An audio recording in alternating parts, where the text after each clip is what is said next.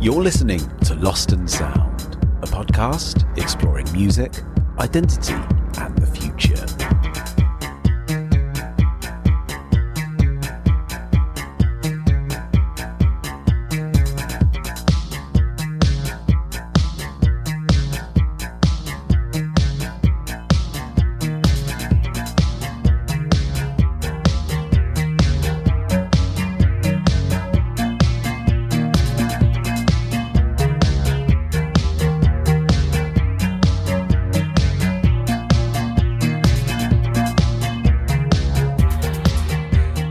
Hello, my name's Paul Hanford.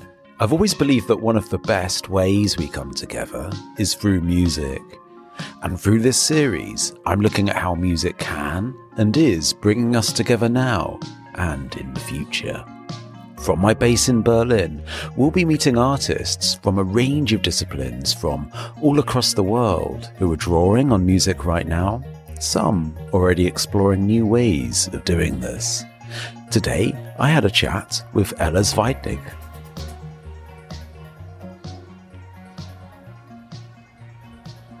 Hey, how you doing? I hope you're good. I hope you're well.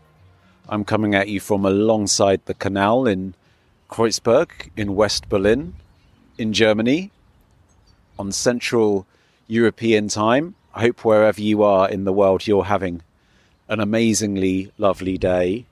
Today, the birds, the swans and the ducks all say hello to you. Today on the show, you're going to hear an interview that I did a few hours ago, actually. This is Monday, 15th of March, 2021. I did this interview with Ella Zweitnig. Ella Zweitnig is someone who I wasn't actually aware of until very, very, very recently. And her music just really, really drew me into this amazing world that it builds around itself. I've had a few guests recently that have come from this kind of more of a chamber, compositional kind of flavor. And she does partly come from this, but within that, there are voices, there are electronics, there's a whole sonic spectrum going on. Composer, producer, songwriter, Ella Zweitnig's music exists somewhere within the context of contemporary, experimental, electronic chamber music, yet it so effortlessly blooms into all sorts of unexpected directions over solo work, collaborations with her husband as part of UMA, as well as scoring for film. Austrian-born, but like me, she lives in Berlin, and we had a chat on Monday, 15th of March. Thank you so much for speaking with me today. It's really, really good to talk to you. And I wanted to just sort of start by asking, like, how you're doing. How has lockdown been for you? Have you managed to kind of remain creative through the year? Difficult. It's changed, I think. It's sort of, because now the lockdown, I'm living in Berlin as well. You too, right? Yeah, that's right. Yeah. And it's going on since such a long time, so it doesn't feel like lockdown anymore. You know, it somehow by now it feels like, okay, that's just how it is. And in the beginning, the first lockdown last year, I found extremely uninspiring. So I was finishing a film back then, and so I didn't realize in the beginning that what's going on, because I was very busy all of March. And then come April, I realized, I didn't get that many emails the last couple of weeks. So what's going on? And then it sort of sank in, and then it took quite a while for me to feel creative again. Yeah, I didn't like it. I found it a very uninspiring time somehow. Yeah. It's nice that you had that little cushion of being really busy during the initial lockdown. But I totally agree with you in that it sort of feels now like it's kind of weird how much I just accept it now. Like I go and get a takeaway coffee most mornings, and I'm just used to putting a mask on, like one in, one out, and just that being kind of like almost like a social activity, you know? Yeah. like a highlight of the day, really. Or It's going to strange. different supermarket feels really exciting these days. I know, totally. Oh my God. I found a new one near a new Biomarkt near Hassenheide that has just a slightly different arrangement of stuff, and I was like, wow, I'm in Berghain. It's amazing. Totally. So do you feel like you're keeping yourself sane, and do you feel like you're keeping kind of a good balance at the moment? I feel like I can handle it, and also, but I forgot to. When the second lockdown started, I got busy again because I also do loads of commissioned work. I don't only do my own artist work, but I'm not mainly. But it's sort of it changes. There's some times when I mainly do commissioned work, and then I take some time off and do my own stuff. So I have been quite busy doing commissioned work. Which ranged from writing soundscapes for sci-fi magazines to advertisements. So I've been quite lucky in that regard. I got kept busy from the outside, you can say. I think it is. Sometimes it's just getting through the days, isn't it? And having stuff to do and stuff like that. And I think one thing that I've kind of been really interested about your work that I've been listening to so much is the way that you use voices. There's so many different kinds of voices going on, and particularly like when it's sort of like a recent release of yours, Awake takes a mumbling form, and there seems to be sort of like, sometimes I don't know what is the kind of process with building up this kind of array of voices. Like there seems to be like sampled stuff. You seem to be treating it in a way that's kind of both compositional and both like more of an electronic musician and a pop musician as well, all at the same time. Sounds a nice, fun description. That's also how I feel sometimes a bit, that I don't know who I am really, that I mix all these personas of mine. So I started out with a classical music education, but I also played in bands and did pop music, like more of the adventurous pop music, I'd say, not just the music you find in charts. And then I went on to study sound design with a focus on composition for visual media. So that's all these three components you just described, basically, right there. But the process is mainly, I think, I don't know, one of my teachers, they told me that if I can play the piano, but I'm not an amazing piano player, for example. I'm not like this kind of improviser that just sits down at the piano and goes along. But I had lots of vocal training, and I feel when I start out with my vocals, with my voice, if there's a blank project open, I'm able to do more interesting stuff than I would be when I would play the keyboard, for example. So I use my voice as a starting point very often. And then it stays in sometimes because it makes these patterns that I don't know, maybe sometimes I'm too lazy to just redo them with some instruments, really. So that's interesting. So the voices are kind of almost like, say, if you're talking about music, like it's architecture or a building, the voices are quite often for you the groundwork of a structure that you build up. And then you realize that maybe they remain there as other sounds come in. Yeah, they're vocals, because I love music with vocals in it. When I was younger, I always thought music without vocals, ambient music or something like that. Not for me. I can't connect to that, which is not true anymore. But I still like if there's some direct human element in it. If I can hear a person, I love people. I love to hear persons. Definitely. It's like, do you find that with your kind of contemporary classical backgrounds, that there is a kind of a tension between the pop that you do and the kind of more classical elements? I mean, because I'm not classically trained as a singer, for example. Right. I try to not even to bother, I don't try to give someone the impression I can. So I sort of have to use. I just wrote to my agent yesterday because I was asked to do some more classical traditional singing.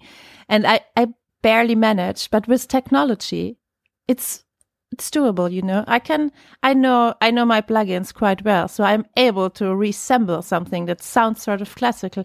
And at the same time, while I do that, it already puts some contemporary touch to it, because then it sounds electronic and no one really knows what's going on there. You know, you do straddle these different kinds of disciplines, and do you feel like there's a tension in these worlds that they're seen as being very different from each other? You know, the chamber sound and the kind of more pop kind of sound, which you can kind of quite often combine at once. I mean, that might be the case, but I live in a quite non-classical world. My whole peer group basically doesn't really care about what you should do and what you shouldn't do.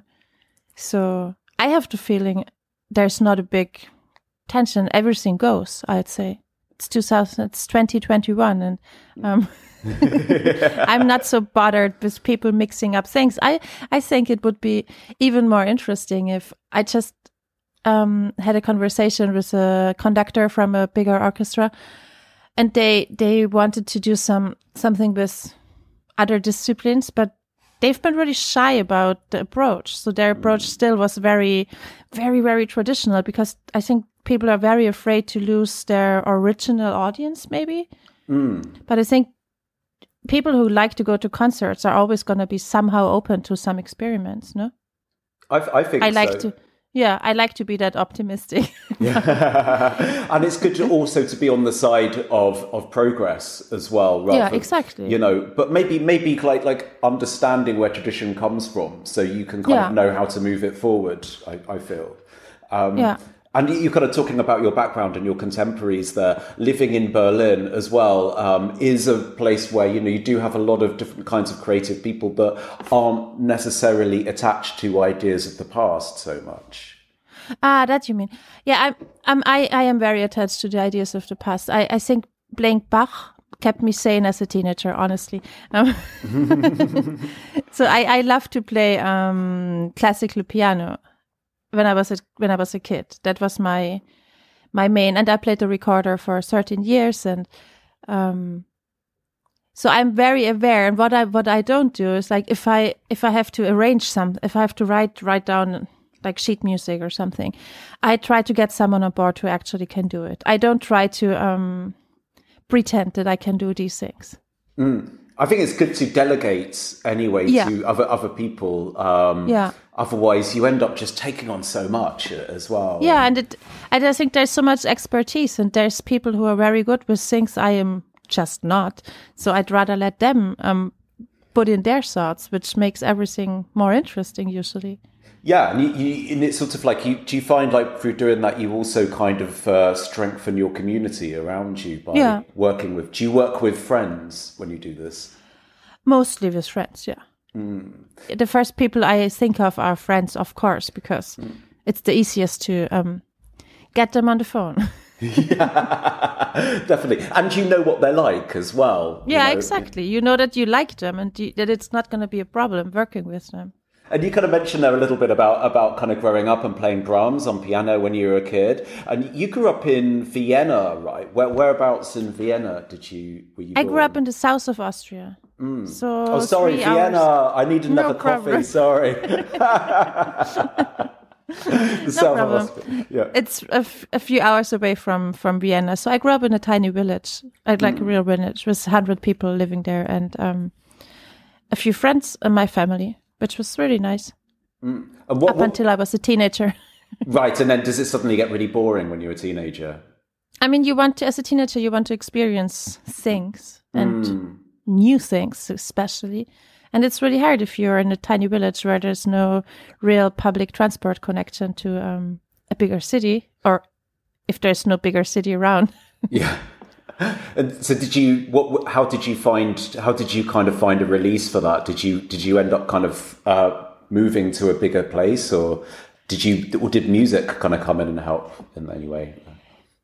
I mean, music, I wasn't very interested in contemporary music up until I moved away to Vienna then, after I finished school. but there was this radio station in Austria called FM4.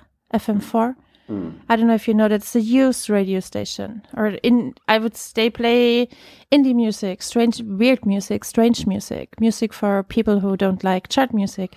And that sort of helped. They had a chat room as well, so we were, on our modems connecting to the internet very slowly, chatting to people who also listen to strange music and finding some sort of community through this, I think. Yeah, I think when I was growing up and when I found music, I was about 16, I think. And it was about the time of kind of things like Nirvana and grunge. And I remember it was like radio, it was pre-internet, so it was like radio was like, there would be like a radio show on BBC Radio 1 for 2 hours every evening where they'd play all of this strange music. Yeah. And it was so exciting at the time because it was it felt to me like it was music for me and for people that I was interested in getting to know that previously I didn't even know about. What kind of music you talk about this music, what kind of bands or artists were really appealing to you at the time like this? At the time, I really liked Radiohead and Massive Attack. I was really into this kind of new electronic music that I thought it was really exciting. But also, I didn't have loads of friends who listened to this music, so I didn't have lots of reference points. So my main focus was still classical music. The plan from everyone for me was to study classical music, but I happily declined after I finished school.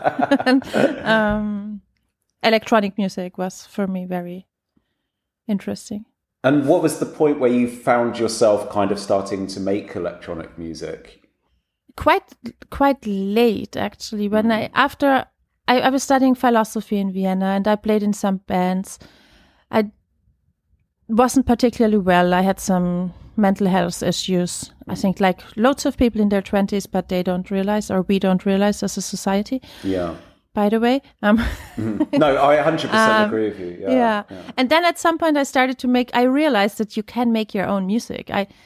Because the way I grew up, very, very remote and conservative, if you played an instrument, the idea was always to play in an orchestra, play other people's music. That's what you do, especially as a woman, I think, or get a teacher, be a piano teacher or something like that. And I just didn't like it. And at some point I realized, actually, I could have done something different. I could have written my own music. And then I just started out to write some strange sketches on Audacity, just used a really bad microphone and whatever I had on hand. And then I moved to Berlin 12 years ago, and my now husband, he had a studio, and he and his band, they've been on tour quite a lot. And he just gave me the key to his studio, and I just started to go there all the time. Wow. And that's how, yeah.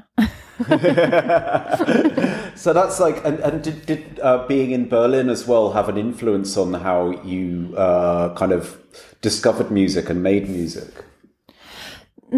At that point, not that much about discovering anymore, but making music, yes, definitely. I mean, it was still late 2000. It was 2009, around that time, and it was still very cheap to be in Berlin, so you didn't have to do a lot of other things. It was just really fine to have a small job, and that would pay your rent, and because your rent would still be quite cheap. And then I just went to the studio and spent my time there. So I think that part of Berlin made it very easy for me to get into music making, my own music making. And then I applied for this music academy thing that doesn't exist anymore, and I don't want to name the brand. I think I have an idea, but we won't mention it. Yeah. But it was a big chance for me, and it was 2 weeks. That sort of changed my own perception of being able to make music as a real thing, because I met all these people that are now, lots of them are my friends now, and that was quite inspiring. That's really cool. And I think that there's something I feel personally, I don't know what other people feel about this, about electronic music and the way that we we have so much more access to using electronic sounds, and whether it's on a laptop or you mentioned using Audacity there, that kind of is it sort of like takes away the idea that no, you can't do that you mentioned when you were growing up that if you wanted to have a career in music, it would be more expected to be like a music teacher or in an orchestra. Yeah. But did you find that the use of sort of using electronic sounds gave you more of a sense of confidence to be able to do what you want to do? I mean, I still sometimes, it's funny that you say that. I'm not a real gear geek. I don't like gear that much. Yeah. But I still use Ableton like a 4-track machine sometimes, because I don't like to work on a grid. But it definitely made things easier because it's there, it's on your computer, and you can just turn on your computer or just open it up, and then you can record anything, and you have all these possibilities. It's amazing. It's cool. And I like that it's so easy accessible, because I don't think that music should be a thing that's only there for people who have parents who carry them around from classes to classes, who are able to pay for your instrument lessons and stuff like that. I think music should be for everyone and also available for everyone. Yeah, definitely. And I think it's, I stopped making music about 10 years ago, but I remember when I was making music, it was very much that approach for me as well, that I didn't have any kind of musical education apart from listening to the radio or reading magazines about like sort of the similar kind of not pop stars, that's the wrong word, but similar kind of musicians that, you mentioned as well. And so kind of getting free software that was kind of given to me by a friend was a way that I could it's almost like having a notebook, but with sound that I could kind of go and start making sounds with. Yeah. And back then, what I also liked, I mean, I don't know, maybe the police is coming after me now, but I really liked LimeWire and Napster, because I didn't have a big music library. And when these things came up, I was able to go through all these blogs that existed and just download all these links, all these all these albums, and listen to any kind of music. I loved it. Yeah. I know, me too as well. And I think it was, for me, I felt that there was this kind of golden age of the internet, maybe, where I would, again, I hope the police don't come for me as well, where I'd be going like, what is that? There's this Aphex Twin tune that I really want to find, and I want I want to own it, I want to play it, maybe because there wasn't streaming, I guess. And then maybe there's also this song by an 80s pop band, like T'Pau, that I really want to hear as well. And then you'd have that little green bar at the bottom of LimeWire going 30%. And I also think maybe for films as well, I used to this is really naughty, but pre-streaming down torrent things from torrent sites. Yeah. And I feel like now maybe my film taste has got a bit narrower because I look at what's on the streaming platforms and then that's my choice. But back in the late noughties rather, if there was a piece of music that a friend told me about or a film that I heard something cool about, you could just go and find it and educate yourself, I think. Yeah, I think also it was more, there was a bit bigger, it feels, at least, I don't know, maybe I just got a bit more lazy also, and I have more work, so that also doesn't help really. Yeah. I had way more time to look around for stuff that interests me. I still do that with music, so I go through Bandcamp and listen to a lot of new music I wouldn't find anywhere else really, I guess. But with films I have the same thing. Yeah, I think it's because you go to these platforms, or sometimes I go to Guardian or to one of the bigger news outlets and just look for their recommendations. Or sometimes you hear something on Instagram, someone is sharing something. But yeah, in general, I think it got way more narrow because I was living off these blogs of people just recommending stuff they liked. I found many amazing things through that. Yeah, it was a really little interesting period time of education for me, and also you mentioned just now about like the kind of the moving to Berlin in the late noughties, and that being an interesting time. Like I feel really sad that I started visiting Berlin in 2012, so that was just at the end of that kind of era, and since then I've heard, you know, so friends and through people I've interviewed and just living here, so many stories about how cheap it was for a couple of decades to live here, how inexpensive, and the kind of the way it allowed people to be really creative as well. Was it really this kind of, for you, did you find it this kind of bohemian paradise that people talk about? Or because I guess everyone's different versions is quite personal to them, isn't it? I don't think it has been like that, but for me, coming from Vienna, moving away from home basically, and I needed a fresh start basically. So I feel like for me it felt like that. Also my boyfriend, he still is.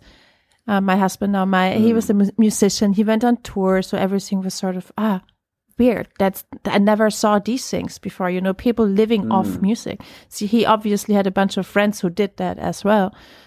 But no, I think it was really fast. So I came way too late as well. But I'm not nostalgic about that time because I also think it was a little bubble for only a few people. You know, sort of a.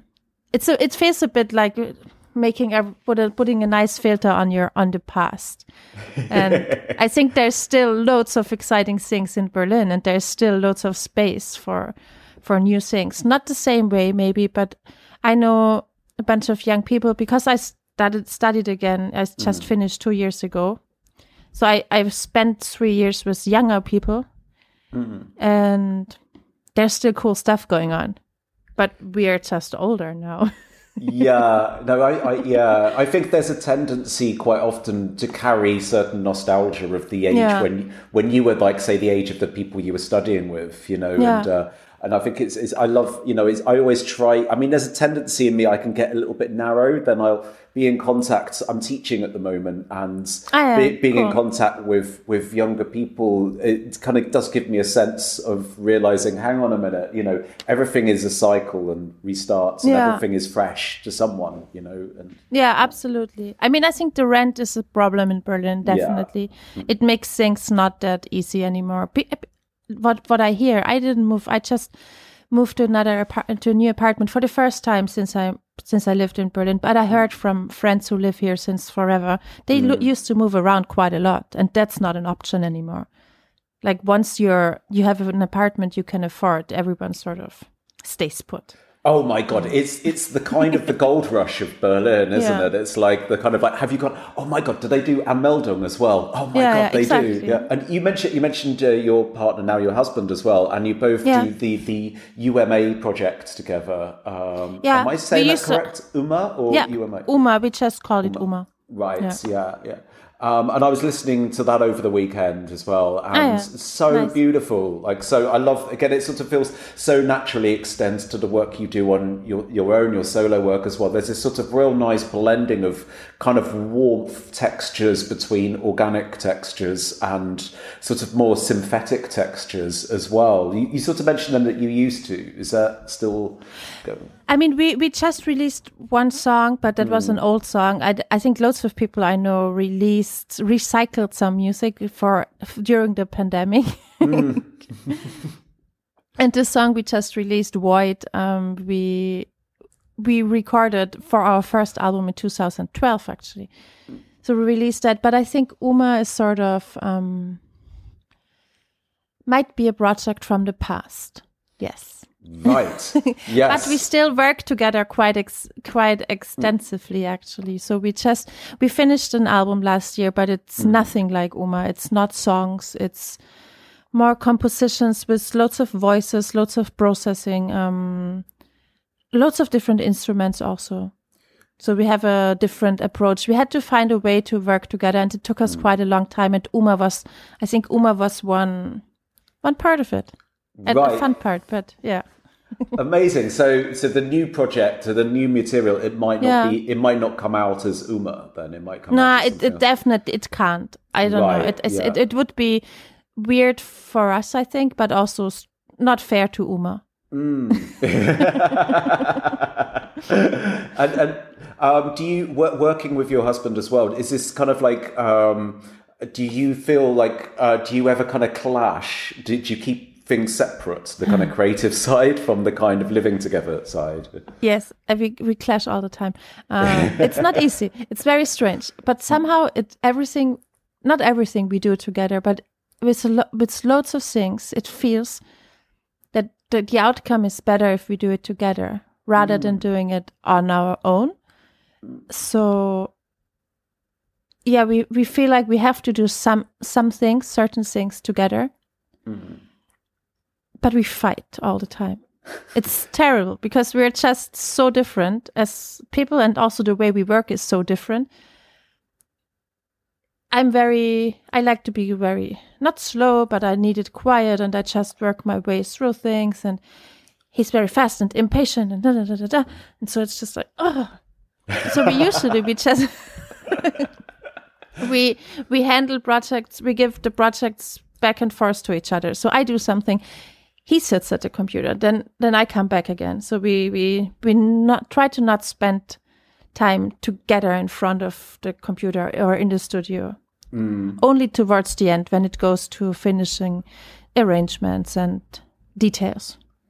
I guess that's a really good way to with a partner of any kind is to sort of like work together. Is you kind of find a way to make it work, don't you? Because the result is amazing, and the kind of the people that go into it are amazing. But you find your different balance of.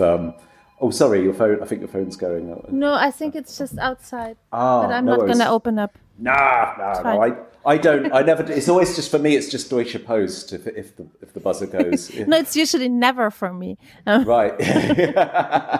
No, it's never for me with Deutsche Post. Yeah. It's just for someone else, or someone else has ordered Domino's, and that's But there's also someone else here. So. Oh, okay. And also, like with the film music as well, with Postcards from Last Summer Film, for example.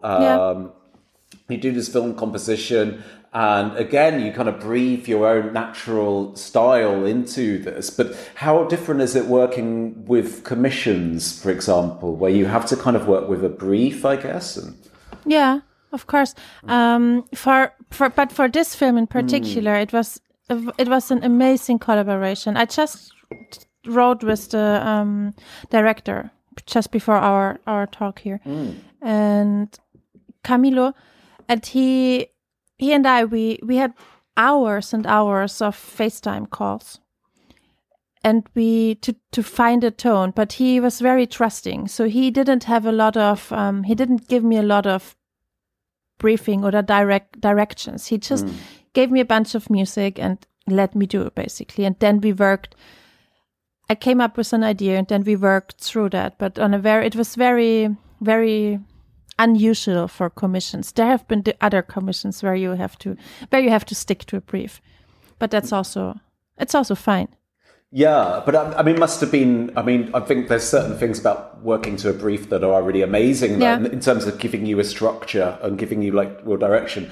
But in this case, it must have been a really lovely experience to have this kind of trust with the director as well, where the director, it feels from what you're saying that the director was like. Feels that you're on the same page, so they let you have time to experiment, maybe. Yeah, definitely. I mean, I had a lot of time. We didn't have a tight deadline, which depends. Now I say I prefer it, but sometimes I don't actually.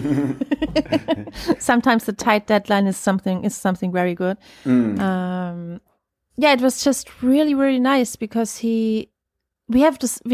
we don't have a similar taste in music, but we understand music. He has a very good understanding of music, and he can talk about music very well. He can describe what he likes and what he doesn't like in musical terms, which is rare, but also gave me the opportunity to try out things because he already always knew exactly what's the problem with something. what he doesn't like, why he doesn't like it. Yeah. And how long did you have to do that score? I think we had 3 months, which is an extremely long time for a short film. Yeah. And he wanted to have songs as well. And I enjoy writing songs. But sometimes, especially during that time, and I think now it would be the same, it's really hard for me to, at the moment, I don't feel like I have loads of things. There's loads to say. I mean, there's loads to say, but I don't want to complain, you know.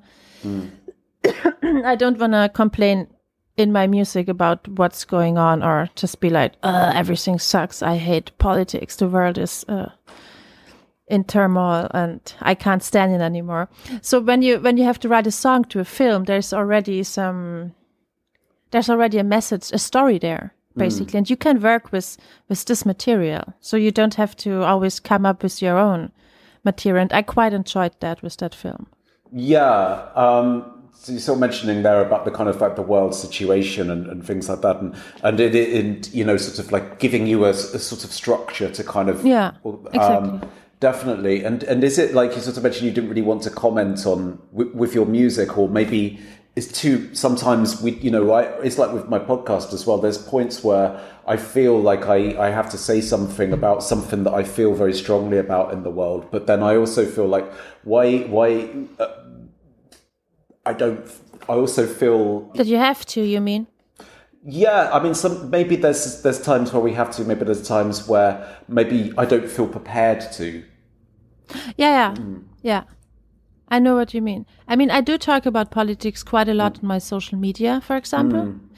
It's such an easy way to share injustice and to share news, basically. Totally. And if you have the resources, just go ahead and do it. But with songs, sometimes I find it difficult to also, because I'm not a native speaker, maybe I find it difficult with my English language skills to be on point sometimes, you know, with what I wanted to say. And with this film, for example, it's a very feminist film, and the topic in itself is the awakening of two women realizing that they are oppressed by society, and they're trying to get out of this whole vicious circle. So the topic itself was already very close to my heart, which gave me the opportunity to write about something I care without me having to actively choose the topic, which is maybe, I don't know, now that I'm talking about it, I'm like, maybe I should risk more.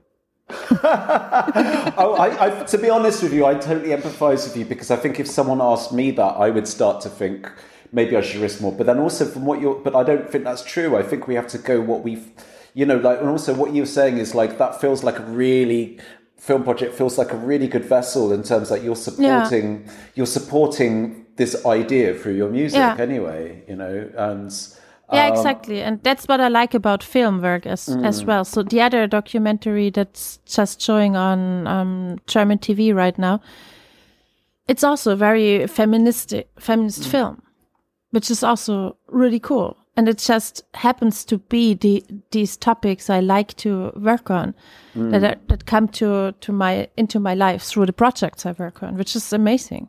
You're also part of the Alliance for Women Film Composers. Yes. As well. Are there like women out there that you feel are just not given the same opportunities?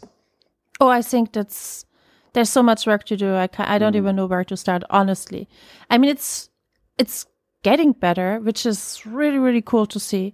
Women are getting bigger projects, which is so important, because if women are not getting the bigger projects, they will never be, or female identifying people, that they will never get the same visibility. And if you don't get the same visibility, it will never be important.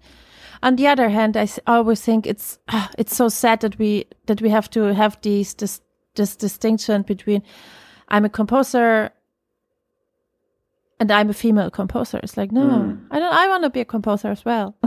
Yeah. I guess it's like, is it a bit like with actors, like calling some actors actresses rather than actors, maybe? And I know some actresses prefer to be called actress that I know, and some would rather be called. But that's actor. a separate word, you know. But female composer, it's just puts this. Why does that have to be there? But it has to be, because otherwise, it will just stay the same. Language is very important. Language is a very important tool, I feel like. And but I think there's so much work to do. I know stories of very, very successful female composers who are still not getting the trust they deserve. I think there's a big lack of trust within the industry that female identifying humans are able to pull off these big projects. You know, can they really do it? I'm not so sure, you know, she's not a man, or they are not a man. Difficult.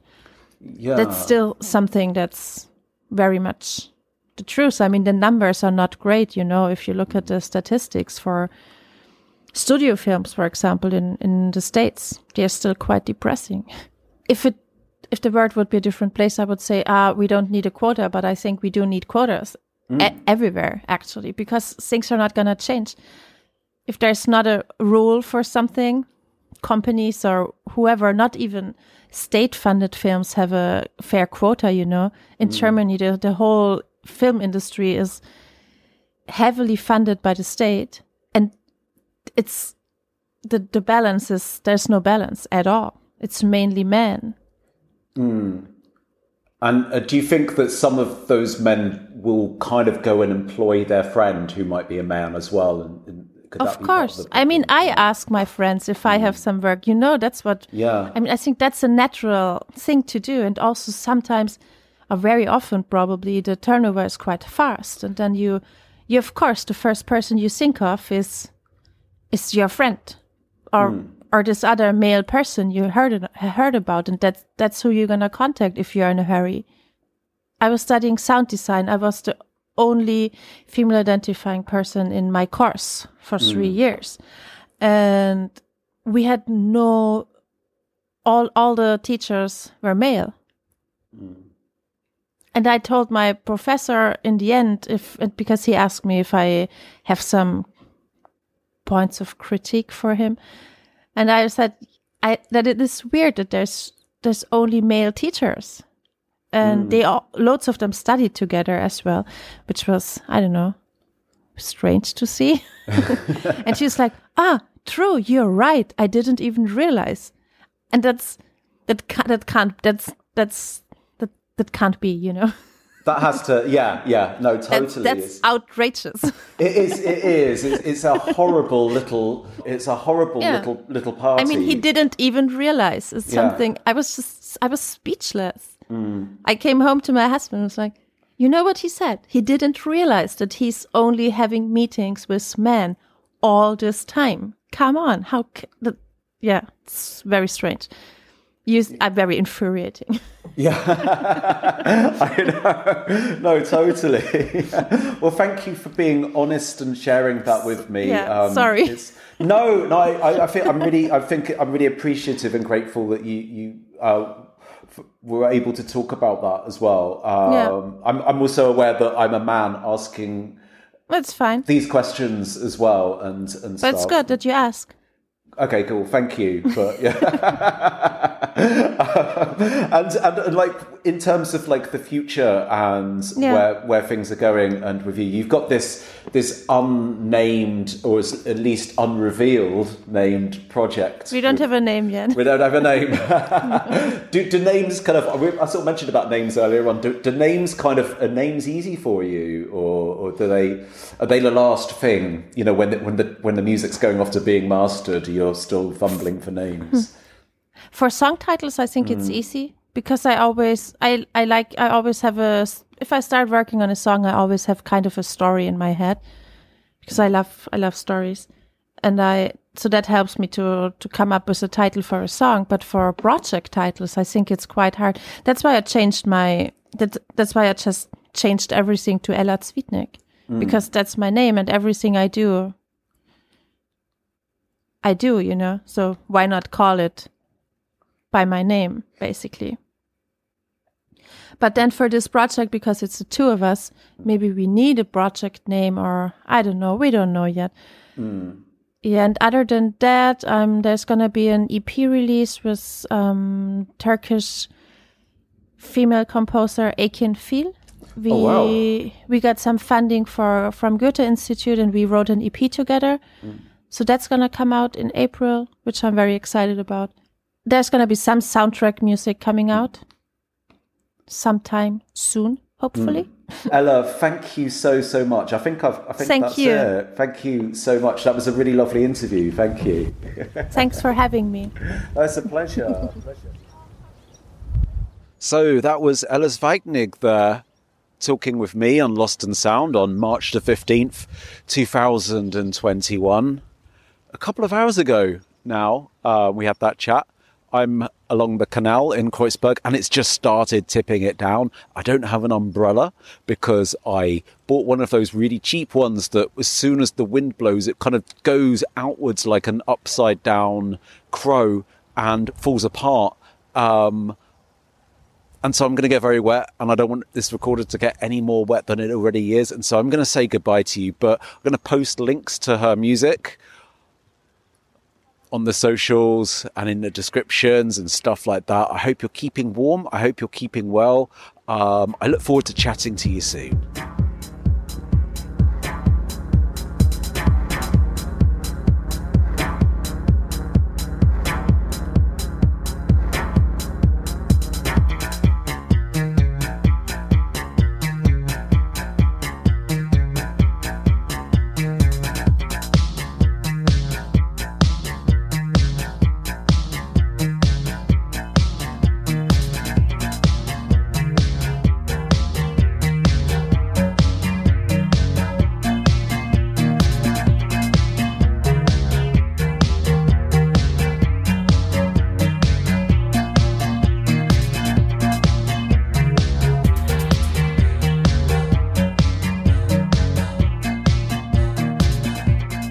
Thank you for listening. Lost and Sound is written and produced by me, Paul Hanford. Title music by ESO. And a big thanks to Kieran Yates in the UK for mastering the levels.